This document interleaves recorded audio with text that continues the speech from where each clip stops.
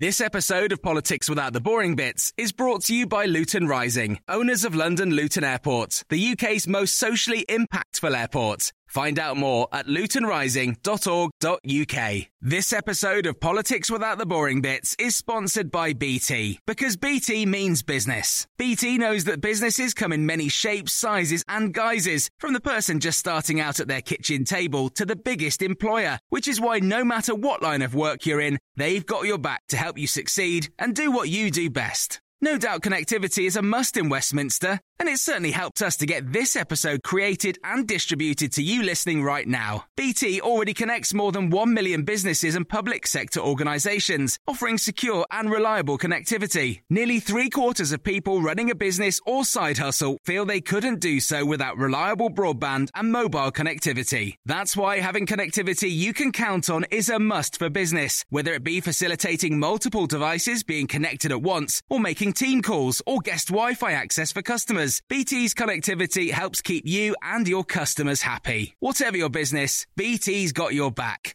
Search BT's got your back. Hello, this is the Red Box Podcast. I'm Matt Chorley, just about to go on my holiday, so I'm a bit D-Mob happy. Coming up on today's episode, Tony Blair, the Rock Opera, written by Harry Hill. I'm genuinely not making this up. It opens next week. We've been hearing from the co-writer Steve Brown and a couple of the stars of the show about why on earth they've made a musical about the former Prime Minister. So that's coming up in just a moment. First, as ever, we kick off with our columnist panel on a Friday. It's for Mel. It's James Forsyth and Melanie Reid.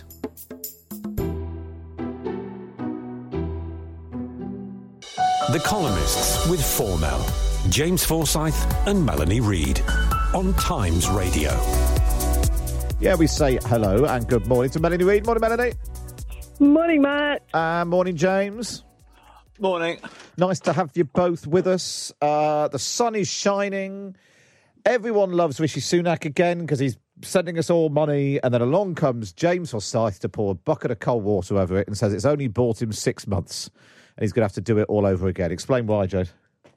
I think the cost of living squeeze it is going to be quite profound. You had Andrew Bailey, the Governor of Bank of England, warning about kind of apocalyptic increases in food prices. Now, I think it was foolish of him to say that. When you're the Governor of the Bank of England, you probably generally shouldn't talk about the apocalypse. It doesn't really help with consumer confidence, which is already at a record low. But I don't think he's that wrong. And I think that because this cost of living crisis, because this inflation has been driven by food and energy, these are the two most basic things purchases people make. You know, they can't defer them. They can't say, "Oh, I'll choose to wait until inflation has eased before I purchase that." Then I think that if that is still the case come the autumn, I think the government probably will have to do more again. And do you think they know that? I mean, to some extent, it felt as if part of what Rishi Sunak was trying to do by not making an announcement now, this side of the summer, was knowing that the prices were going to go up in the autumn when the energy price cap rose. And so he was basically hoping to delay making that announcement until we got close to that, because when we get to there, even having announced all of this, there'll be pressure for him to do something again, because both the money will have gone, but also the sort of political capital will have evaporated. I think that the reason it's happening now is remember, if you think back to the spring statement, there was some suggestion that the energy prices were coming off their top, and therefore that the energy price increase was not in October, was not going to be that significant. Those hopes have been dashed because, the fact that Russia has invaded Ukraine, and also it is also now painfully clear that the war this war is going to go on for years. This is not going to be brief, and this is going to be a prolonged conflict, and that is going to keep both energy and food prices high for some time. And I think, if you think back to where we were in February, lots of people thought that, what's happened is the global economy has bounced back from COVID and demand is outstripping supply, and quite soon, there'll be more US shale coming online and the like, and energy prices will start to come off their top. I think it's quite clear that we're now in for a period of elevated energy prices, which is going to go on for quite some time. Melanie, what do you make of what Rishi Sunak did? Do you think it's enough, or I mean, is he just going to have to get the checkbook out again later, or level with people that this is just the new reality? Well, I think he had to do it. I think something had to be done because, as James says, it's a very grave situation. It makes me rather sad in a way that there is this cynical view that amongst some parts of the Tory party that this is wasted money because the impact won't last and it'll it's a throwaway. He would have been better. He would have been able to try and spend it in other ways. I think we are in rather an emergency situation. It's just a fact of life that it's acting like this in an emergency is something which all governments have to do. As the Institute for Fiscal Studies says, Gordon Brown would have been proud of this, or might have been proud of this, because it's doing it's helping people. I'm getting £150 because I'm on disability living allowance. I'm gratefully received. A lot of other people in far greater need than me will need it far more. And I think there is a limit to. We have to be pragmatic, and governments have to be pragmatic. And sometimes the ideology just has to go burn. James, is that? Do you think that's now the view in number? Because we've been hearing for weeks. The windfall tax was ideologically unconservative. That we had to the people, the public couldn't expect the Treasury to step in every time something went wrong. What is the current Conservative ideology? Well, I mean, you just take a step back. I mean, you can say two things here, right? The government had to step in, not just for the moral reasons that Melanie just outlined, but economically the government had to step in, because if you hadn't offered people any relief to help them deal with these energy prices, we would have had a recession, because the sheer amount of money in terms of consumer demand you would have taken out of the economy would have tipped the economy into recession. So you had to act if you wanted to prevent a recession. Then the question becomes, do you just borrow all of this, or do you try and partly fund it? And I think the case for a windfall tax is these energy companies are making these huge profits, not because they've invested in some new technology or they've innovated in some way. They are making these huge profits, frankly, because Vladimir Putin has invaded Ukraine. And then, the second justification for it, to my mind, is this is a sector that has not been shy of asking the government for support when times have been difficult. And once you start doing that, you kind of change I think you change the nature of your relationship with the state. I think if you were trying to suddenly randomly tax a sector that was doing very well but doesn't go to the government asking for support, that would be wrong. But I think to do it about a sector that regularly goes to the government for help and assistance is a different question. It's an interesting point there. The particular I was also struck as well. They had been saying, we've got loads of money, and then the government goes and does the thing, and they're like, that's terrible. We're not sure we're going to be able to cope with this. Melanie, what about as a country? Do we? I mean, the pandemic has fundamentally changed what people expect the government to do. Every time there is an issue, there is now an expectation that in the end, albeit dragged kicking and screaming sometimes, Rishi Sunak will step in. Yeah, we expect Father Christmas to come once a year at least, and then we have our birthdays and we get our birthday presents too, don't we? So we are as human beings, people who expect a little joy every so often. Voters are pragmatists, and I think. Yes, there very much is an argument that we can all become a bit too dependent on this. We can become like, the birds in the nest, the baby birds, the fledglings opening their mouths and saying, we need more now. It's a very difficult one, but when there is a moral urgency, you have to act. You have to act then and deal with the consequences, I'm afraid. It will be fascinating to see.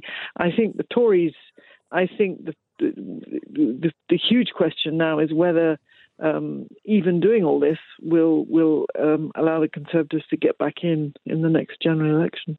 Well, that's an interesting question, isn't it, James? Does it improve the Tories' re-election chances, or if they are just doing what Labour have suggested and spending, they're putting up taxes and spending lots of money as the Labour Party, does that open the door to voters looking to the Labour Party and thinking, well, we could have the same stuff but without all the baggage of a party which has been in power for more than a decade?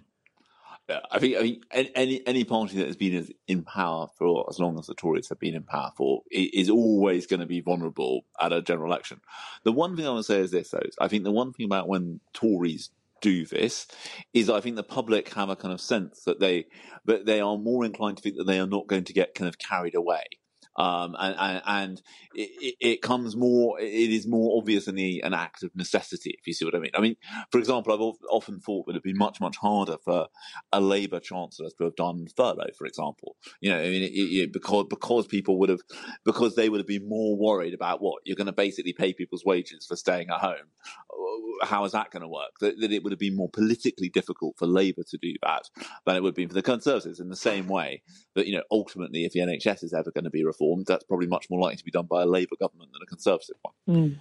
Yeah, good point. Yes, what goes against the grain. Well, one way that some people try to make money in these difficult times is Alex Salmond. He's selling off bits of his set from his axed Kremlin-backed Russia Today TV show. So he's got an opening price of £50 for his signed desk. You thinking of splashing out on that, Melanie? Yeah, I would love to have Alex's giant signature dominating my office. I love this story. It just kind of, we need a little bit of joy, and it's Alex Salmond's ego is such that when Ukraine was invaded, he announced that he decided to pause his program until peace was reestablished. As if the Russians would send their soldiers back in order for him to appear on RT again. And it's somehow it's just the hubris of it. It's lovely. I also noticed that there's a distressed metal chest of drawers. I mean, I would be pretty distressed on that set too. Part of me wondered whether the desk would be faring better if it wasn't autographed. Maybe the fact he's scribbled on it might be harming the price. You're not tempted, James, to spend some money on Alex Salmond's distressed drawers? I think it is the cruel blow to his ego, isn't it? That the unsigned desk might have fetched more. I mean, it's a kind of, and it is a remarkable sign of how. I mean, it is hard to think of anyone whose reputation has plunged faster since they left office than Alex Salmond. In 2014, you would have thought that there would have been various people prepared to pay very large amounts of money for kind of anything associated with Alex Salmond, and now his desk is going for kind of 50 quid as the first bid. I mean, do I hear any offers? It is a remarkable situation, and how quickly his reputation has fallen. It is extraordinary. As a pair of lamps have a current bid of £42. I suppose that you can put and there's plenty of camcorders too, if anyone wants any camcorders. James Forsyth and Melanie Reid. Then, of course, you can read them in the Times every week. James on a Friday, Melanie on a Saturday. Read my column in the Times as well. Just get yourself a subscription. Go to thetimes.co.uk/Times Red Box. Up next, why are they making a musical about Tony Blair? You're listening to the Red Box podcast. Now, it's time for this. The Big Thing on Times Radio. When I was in the band... Hey, I want to be a rock star.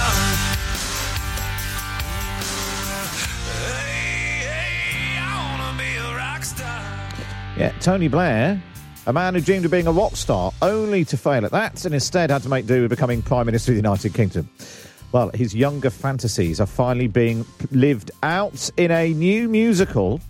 Tony, the Tony Blair Rock Opera, opens next week. We'll hear from the team behind it in a moment. I've been asking for your suggestions of musicals for former Prime Ministers, and we've had an awful lot. Don't Stop Ted Heathing by Journey, says Josh, which is very good. The Lion King. We've had quite a lot of suggestions of The Lion King. A bit obvious for my taste. Julian suggests... song suggestion, this one. Egwena Curry to Major John. Egwena Curry to Major John. Neil Parish, Fiddler on the Roof, says Warren. Neil Parish, not technically a former Prime Minister, but it's a good one, that. Illegally Blonde. Boris Johnson, says Sarah, in Gloucestershire. Honestly, we've had so many of the... Theresa May, The Play That Goes Wrong, the musical, says Richard. A funny thing happened on the way to the Marquis of Rockingham, says Duncan. Another brick in the wall poll, says Richard. Peas, glorious peas for John Major, says Gary. And Sarah says, here comes the Campbell Bannerman. So good, so good. So what is this all about then, the Tony Blair rock opera? It's written by Steve Brown and the comedian Harry Hill. Here's what it's all about. This looks good. A new musical. Tony, all about Tony Blair. Well, I would say that, wouldn't I? Because I'm Harry Hill and I've co-written it. I'm at the Park Theatre in Finsbury Park. Let's go in and meet some of the cast. Hi. How you doing? Yeah. What'd you have for lunch? Oh. Hi. This is Gary, of course, who is in the show. Gary, tell everyone which character you play in Tony's story. Gordon Brown. Gordon Brown. Do the thing that Gordon Brown does with his mouth, Gary. So, love that. Yeah. The box office. Hi. How are ticket sales going? Don't answer that. This one. So I've written this show with Steve Brown. No? Okay. Well, I wrote another musical with him. I've only ever written one before, which is the X Factor musical, I Can't Sing, but perhaps the less said about that, the better. Okay, tell me, who are you playing?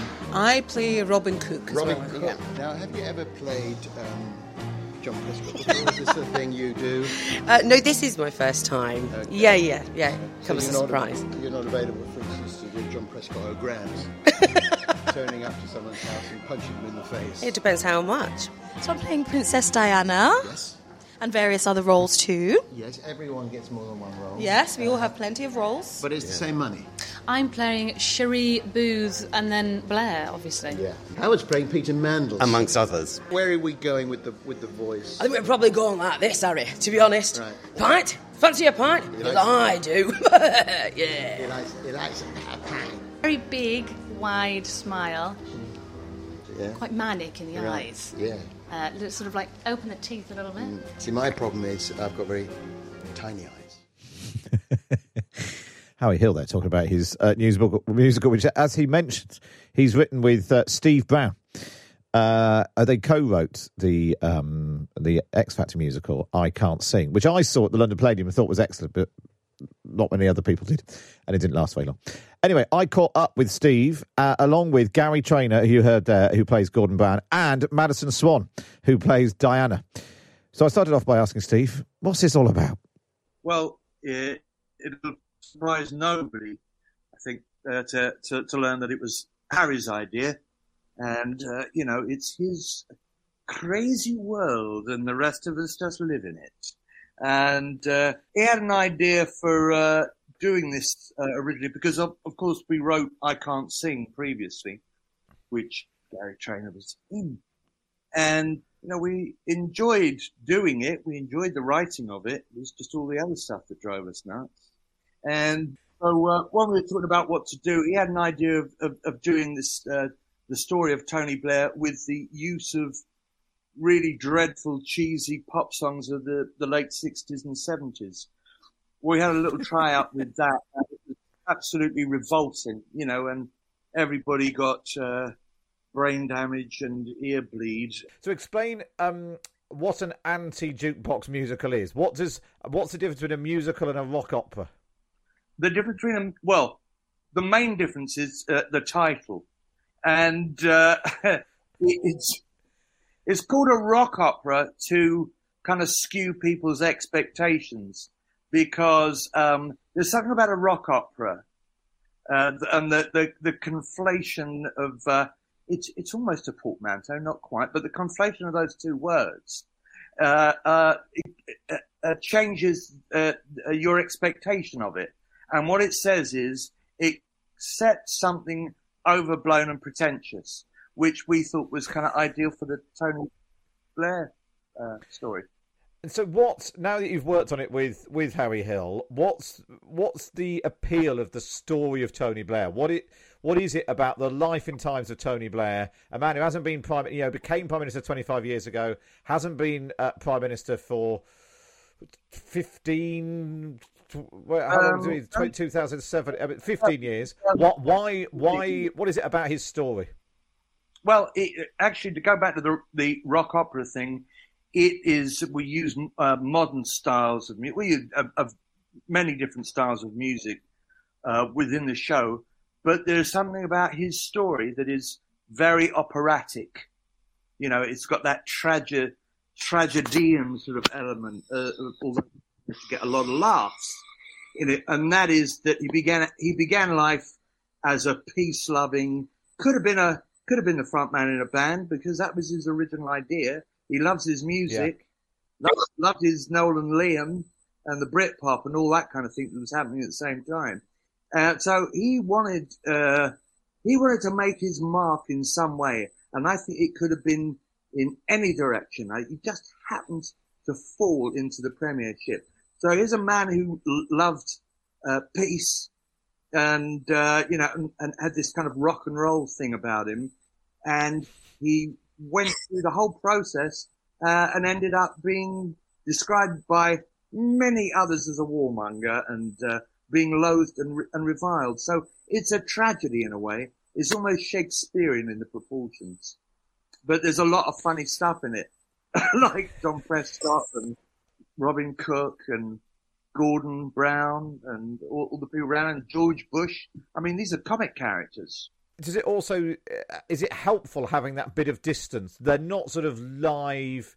I mean, most of them are still alive, but there's a bit of distance there. They're now sort of, they're not active political characters, so you can poke a bit of fun. There's maybe a bit of affection there that there wasn't there when they were sort of serving politicians. Does that help?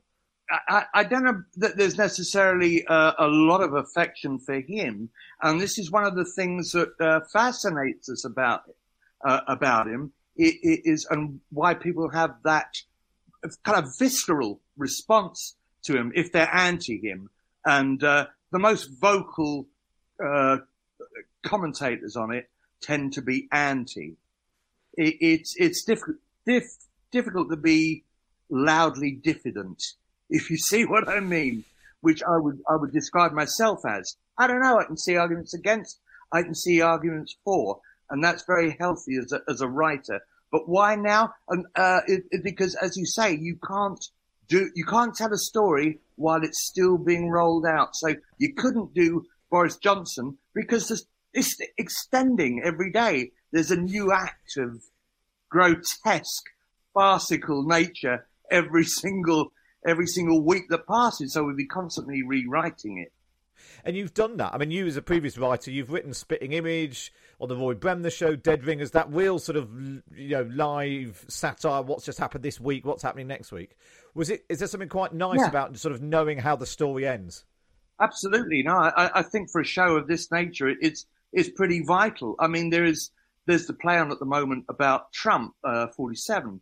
And I don't want to prejudge it, and I will go and see it, but I find it odd because as far as Trump is concerned, I think we're in the interval. You know what I mean? There's a second act waiting to be played out, and I hope it's a disastrous one, of course, like all right-thinking men and women. But the story's not that story's not over, and we should expect so as well as co-writing it, you're writing the music and the lyrics as well as a lyricist. I, as a hardcore Alan Partridge fan, obviously first came across you as Glenn Ponder, with your band. I'm famous for two things, which is that being Glenn Ponder in the Knowing Me, Knowing You series, and also the fact that I wrote the Wonky Donkey thing for Out in Deck. Did you? And now the Tony Blair musical. Give me a sense of, if you can, some, I don't know, musical styles, song titles. What can we expect from the music of the Tony Blair rock opera? I say it's a rock opera, we start off like that. We begin with a very operatic, the Ballad of Tony Blair thing at the beginning, and then that goes into a rock number, which is quite sort of, sort of Queenish, I suppose. There's a kind of a prog rock sort of thing going on there. But then, there is more operatic stuff. But we have a tango, we have a bubblegum Californian pop sort of thing going on. Then we go into vaudeville. We've got a Gilbert and Sullivan. We go all over the place. It's less really a rock opera than what you might call a poporetta. A poporetta, very good. Well, I tell you what, now let's bring in two of the people trying to make a success of all of that on stage. Gary Trainer, you're playing Gordon Brown. Madison Swan, you're playing Diana. So, what happens? First of all, Madison, you get the call. Harry Hill is writing a musical. Harry Hill and Steve Brown writing a musical about Tony Blair. Do you want to come and play Diana? Absolutely, yes, I do. Explain the appeal of this. The appeal of it is just having the chance to play a character that I probably normally wouldn't get the opportunity to play. Which, I should explain for listeners who don't know, you're black. So that's to get the call to play Diana. Yes. Is an interesting call. Yes, I mean, we're making progress in the world, but not that quickly. So it was still a shock for me when I got the call to play Princess Diana. As I said before, an amazing opportunity to work with Steve Brown and Harry Hill. And I just knew it would be bizarre when I got the call, and it has been just as bizarre as I predicted. Now, Gary, you have more of a physical resemblance to Gordon Brown. Yes, a little bit. I also from Northern Ireland, so the accents are reasonably similar. To us English people, they're basically all the same. It's just at a different speed going. What about you? You get the call to play Gordon Brown. Is that someone you have any sympathy for? You've enjoyed sending up? Do you have any views on him previously? To be quite honest with you, when Steve gave me the call, I was working as a delivery driver during the pandemic, and he says, "Do you want to come do a workshop?" And I was like, "You don't even need to tell me what it is." Yes. And how are you both approaching it? Are they because it's clearly a big, wacky, cartoonish sort of thing. Are you doing an impression?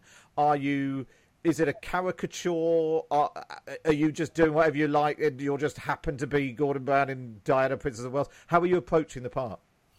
I think as much of it as it is wacky, we still have all done research about our individual characters, and I think we've just taken small physicalities, flavors, accents, and sort of putting our own twist on it while representing the character to the best of our ability, while being extremely silly at the same time. Yeah, we're sending these people up as well, so it can be melodramatic, it can be quite broad brushstrokes at some places, but that's where we can find the real comedy in it, because the characterization may be broad brushstroke, but the lyrics that are coming out are quite spitfire and sharp. So the juxtaposition of it can be quite funny. We're never asking for straight impersonations. We much rather have a very stylized approach, and there's always an expectation. One of the things about Madison playing Princess Diana is that whoever you got, people would be looking at it thinking, "Oh, does she really look like her? No, I don't know if you really like." Once you remove that, no one bats an eyelid. No one thinks anything of it. It just makes sense in some kind of funny way. And we have female actors playing male characters. There's Rosie Strobel is John Prescott, and Kay Adams is Robin Cook. It's good. It's good to do. Good to mix it up. But Gary, are you doing a Scottish accent? Show me your. Can you give us a? Yeah, it's Gordon Brown. I mean, my big sort of hint towards him is the slight affectation he has when he breathes in. It's a slight. He'd be talking a bit like that there, and every so often there'll be a slight audible intake of breath. And that's probably as far as I'm going. You get it completely. With that alone, once you spot these politicians do these things, you can't unsee it. So that's how you've nailed. If you've got something, Madison, when you're doing Diana. Yeah, I definitely make my voice a little more RP than it is naturally. I also have, some little subtle looks and physicality that I do. I think it's just finding the little quirks of each character and then just, what makes them unique. Go on, give us a little bit of your Diana. Gosh, Tony, you're all knotted up. Just relax. Now, just even that sentence. It's actually picking back from the grave. I'm Sorry, like, I feel like we're having some seance. So give me a sec. That sentence alone, you're all knotted up. That worries me that you're painting a picture of where the plot might be going. What's the weirdest thing that you can tell us that your character does in the show? I think mine has an inability to keep his trousers up. Yeah. Not because of any sexual impropriety, but more because I think he's more focused on politics than remembering to do his belt buckle. It's a competence rather than a sexual thing. What about you, Madison? I think it's having some kind of dream fantasy affair with Tony Blair that would only ever happen in Tony's imagination. I need to tell you, I came to see I Can't Sing, and I loved it. Oh, it was you. You're the one. But I remember thinking, so this is the X Factor musical at the London Palladium. I remember thinking, this is completely insane. I love it. I don't know how many other people will find the same thing. And actually, we won't talk about the fact it didn't last very long. Do you have higher hopes for the Tony Blair musical? Well, one of the inspirations behind doing this was when we were thinking about a story, we wanted to come up with a person who was even less popular than Simon Cowell. Well, you've definitely done that. And I think my sense was, but I think basically lots of people came to see I Can't Sing thinking it was going to be just like watching an episode of The X Factor. And then there were aliens and dogs, and that's why they were slightly baffled. But I loved it. I thought it was I really remember, I'm going slightly off into a tangent, the Cheryl Cole character asking someone who had a dog, what's the name of your pet dog, because she was a Geordie. And it went on for ages. And I thought it was a terrific joke, and it didn't get enough appreciation. Well, you'll notice that we've approached this from a very different way, which is to go to the Park Theatre in Finsbury, starting on 1st of June. It's a 220-seater rather than a 2,500-seater, which is what the London Palladium is. Quite ballsy place to launch a musical. That's the thing. It was a ridiculous size venue to start in, and it was something that we know we wouldn't do it again. So we thought, let's build this up slowly and stay in control of the thing completely creatively. And we've got a lovely director, Peter Rowe, who I've worked with before, and he's fantastic. And we're in complete charge of it, and we'll build slowly and let we'll let it rise to its eventual scale. You know what I mean? But we'll let it happen organically. Perfect. That's a very good way of putting it. That's a very good way of putting it. Just finally, have you invited Tony Blair to come and see it? Well, we have heard that Lauren Booth, who's Sherry's sister, has been sniffing around for free tickets. You can afford it. But anyway, she's been sent out as, my God, if he can't afford tickets, who can? I doubt he's been hit by the... That's true. He could afford to fill the London Palladium on his own. Gary, how would you feel if Gordon Brown was suddenly in the audience? To be honest with you, it would be fun. I think it would be a lot of fun. And it would be very interesting to see the look on his face. I suspect you might get quite a few politicians, current MPs, I think, who are still obsessed with Tony Blair. I suspect they'll come to see it. We had a workshop, and it was Robert Peston. Robert Peston, yeah. Robert, did he pay for his own ticket? I doubt it. And Madison, I can't really ask you about Diana coming to see it. Oh, obviously. she'll be there in spirit, won't she? Well, you've captured her. I You've am captured her spirit. Yes.